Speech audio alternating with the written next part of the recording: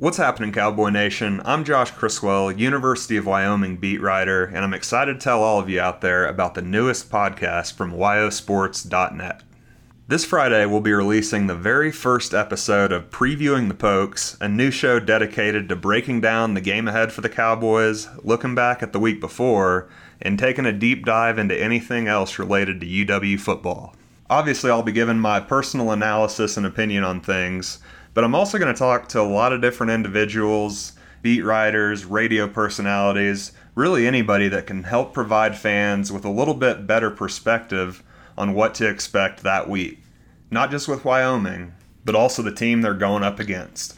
To start things off though, especially with this Saturday being my very first Wyoming football game day, I figured I'd bring someone on the show that not only Cowboy Nation knows well, but someone himself that knows the Pokes as well as anybody, and that's Hall of Fame broadcaster Kevin McKinney. Kevin, who's going to be on the radio call with Dave Walsh this weekend, weighs in on different aspects about the Cowboys, as well as what it's going to be like to look out and see a packed crowd at War Memorial Stadium for the first time in almost 2 years. He also tells us why he thinks the Cowboys can go out and accomplish a goal that they haven't been afraid to state all offseason, winning the program's very first Mountain West championship.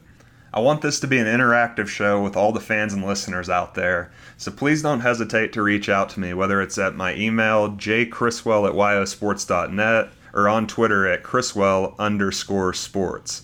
Shoot me over a question, thought, opinion, anything you want answered, and I'll get to it at the end of the show every single week. I look forward to talking to you soon.